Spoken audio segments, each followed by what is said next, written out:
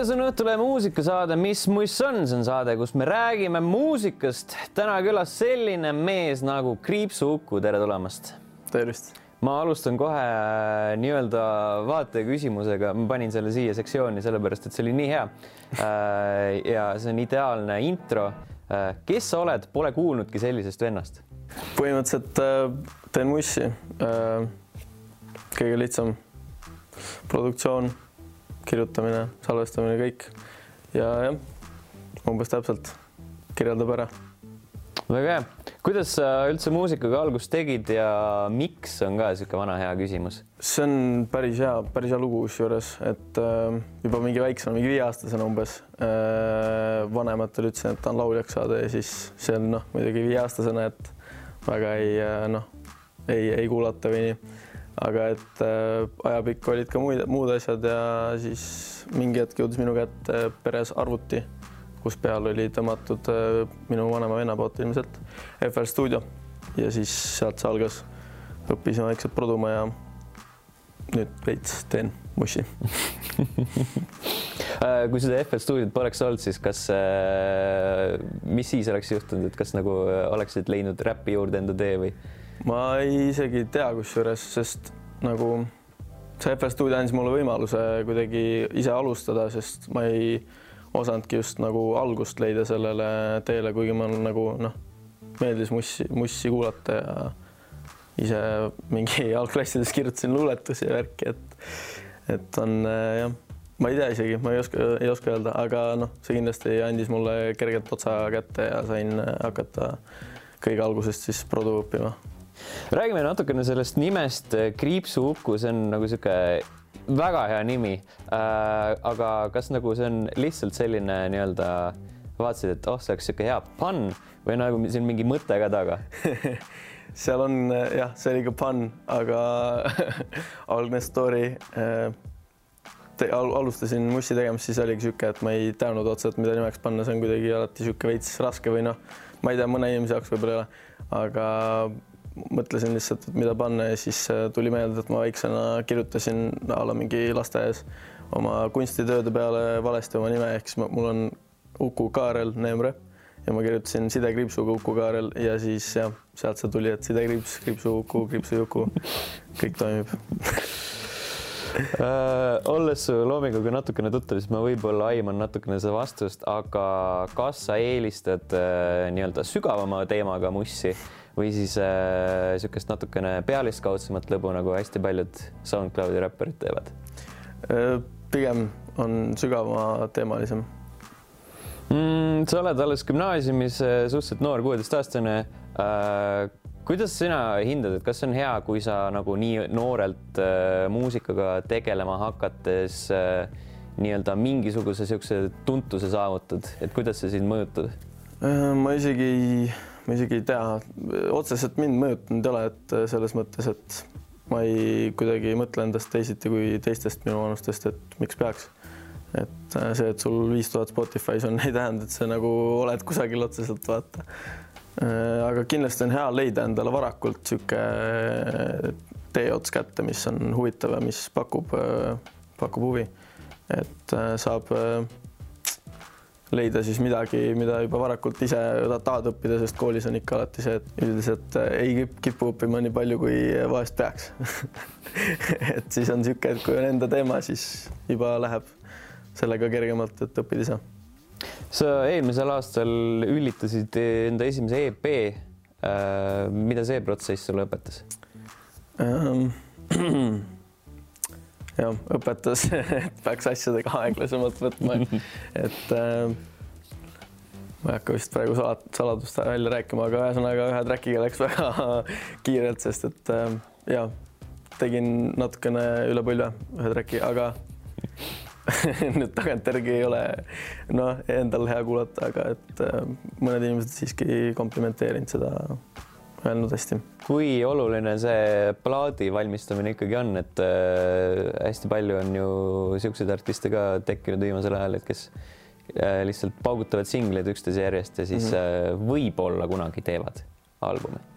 Plaat on kindlasti huvitavam teha iseenesest, sest et üritad seda kuidagi ühtlustada ja panna see teema liikuma läbi terve tracklisti, et oleks mingi ühtne teema, aga et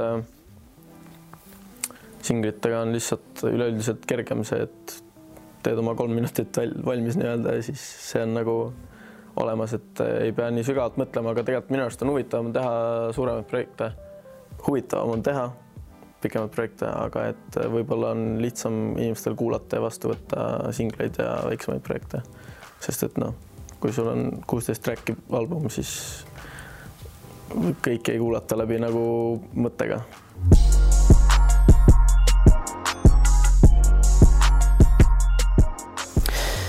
Selle järgmise sektsiooni nimi on Slaidi mu DM-idesse. Lasime küsida küsimusi teil, kallid vaatajad, seda muidugi Instagramis. Neid oli palju. Seega hakkame kohe pihta. Mis on lugude kirjutamisel inspiratsiooniks? Kõik, millest leiad inspiratsiooni, et tegelikult mul on näiteks kindlasti filmid või siis vahest, kui ma keset tööd kuulan mingit head mussi, siis mul tekib sellest nagu tahe ise teha samaväärset või paremat siis, et peamiselt ongi mul näiteks siis filmide muusika näiteks. Sinu suurimad iidolid muusikamaastikul Eestis? Eestis mulle kindlasti meeldib produktsiooni poolest Modern Disease, kellel on hästi siuksed sügavad ja huvitava kõlaga beatid nagu. Et ei ole siuke YouTube beat type beat. Ja siis artistina näiteks.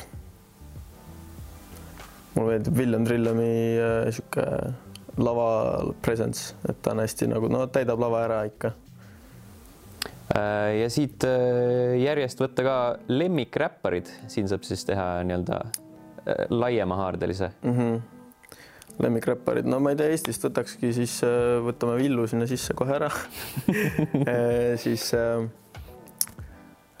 kodupoisid Lõkke ja Ricochet on väga lahedad kraami teevad ja välismaalt võiks öelda, et A$AP Rocky on kogu oma vibe'iga ja muusikaga lihtsalt kirjutamine on mega ja Travis Scott on kindlasti seal listis ja umbes täpselt Post Malone ka.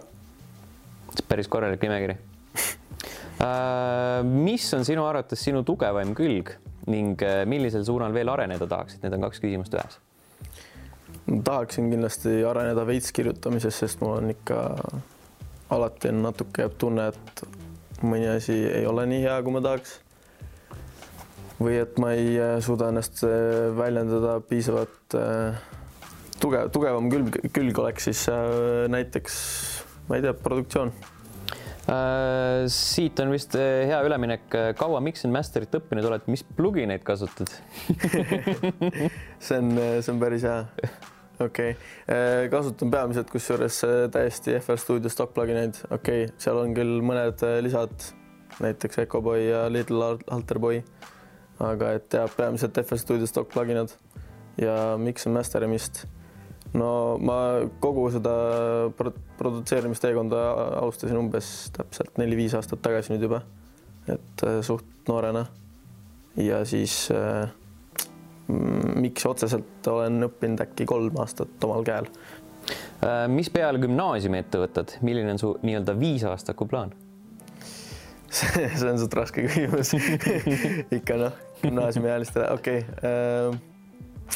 Kõigepealt lõpetame gümnaasiumi ära, autolaad, särgid, aga et tahaks näha mingi aja välismaal ka ikka ära käia, aga et pikemalt siis praegu ei tea muidugi, mis meil edasi tuleb, et eks näeb, aga jah, loodetavasti saan kuidagi pidi muusikaproduktsiooni ja muusikat õppida veel edasi. Mis on sinu unistus, tahab keegi teada? Unistuse. Kusagil haigel laivil esineda lihtsalt nagu mingi haige, Näed, et kõige suurema moshpiti peate lihtsalt korraldama kõik need inimesed, kes seal on tulevikus. Näeme. Idekas vastus, sest järgmine on, mis on sinu unistuste asukoht? Kus sa esineda tahaksid? Ma ei teagi ausalt, nagu tegelikult on, kui mõelda välismaa peale, et siis kunagi tahaks inglise keele peale minna üle oma muusikaga, ma arvan. Aga et välismaal on päris palju häid festivale, näiteks Govball või mis GOV Ball, ma ei tea täpselt, kas sellel on mingi pikem nimi ka. Aga jah, et seal on nagu ikka massiivsed rahvamassid, et see oleks suht haige. Aga väiksema skaala peal Eestis? Eelmine aasta ma olin Eesti hip-hop festivali väiksel laval, et seekord suurel laval oleks väga äge saada. Millal väikse keldriga collab? Seda küsi väike kelder. Okei. Kutsuge stutti. Homme. Ja teine veel, kuna meie singel Ma ei tea oli üpriski edukas, siis äkki võiks teha collab EP. Collab EP või? Toa Joto. Kuidas on lood Uku eraeluga ning millega tegeleb Uku vabal ajal? Uku vabal ajal või? Ma teengi mussi, see on suht hea. Produtseerin ikka oma beat'id sedasi ja vahepeal teen mix-masterit, kui küsitakse ja siis koolitööd peamiselt ja käin õues ja naudin YouTube ja filme. Seni suurim saavutus ja mida tahaks veel kindlasti elus saavutada? Suurimat saavutust ma ei oskagi niimoodi nagu panna täitsa. No kindlasti oli eelmine aasta oli väga huvitav suvevärk, et sai 3 festivalile, umbes täpselt Sõru Sound, Eesti hip-hop festival ja siis Tallinn Music Week. Et oli huvitav suvi minu jaoks. Lisaks oli igasugu muid toredaid asju, aga jah, et see oli saavutus, aga midagi suuremat, mida ma saavutada tahaks, ma ei teagi. Tahakski mussiga jõuda niimoodi, et ma oleks inglise keele peal ja et ma oleks sellega rahul. See on aus. Mida arvad hetkelisest SoundCloudi skeenest, kas mõni artist silme jäänud? Praegu ma tegelikult ei ole ise seal väga palju enam ringi kolanud. Nagu, ma ei tea, panen mussi üles ja siis tipin. Et väga palju ei ole sealt midagi uut näinud. Jah. Võib-olla peaks kurssi viima ennast. Võib-olla. Kes oli Kriipsu Uku esimene fänn? Üks mu kunagine treenikaaslane oli esimene vist, ma arvan. Jah. Peab nimega ütlema. Ei pea. Ja see viimane ei ole väga küsimus, aga vist rohkem selline kommentaar. Kuidas sa reaalselt Õhtulehte välja jõudsid? Ha-ha.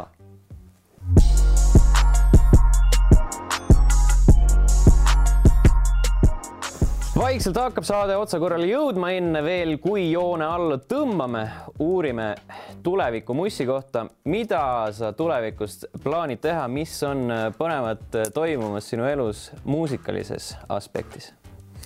Tulemas on uus singel, vist näitame klippi ka. Nimi on Poole hinnaga ja kuupäeva näete ka video lõpus 16. aprill.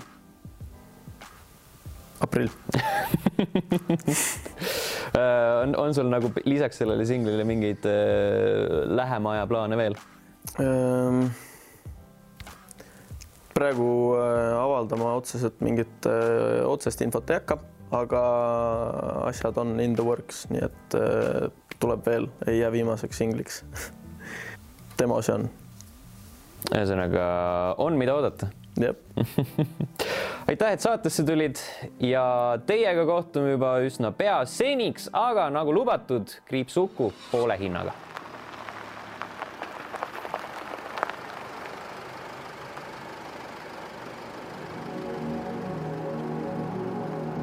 Lähme edasi värske Kriipsu Ukuga. Üks uuelaine räpi andekamaid noori kutte on välja tulnud uue singlega.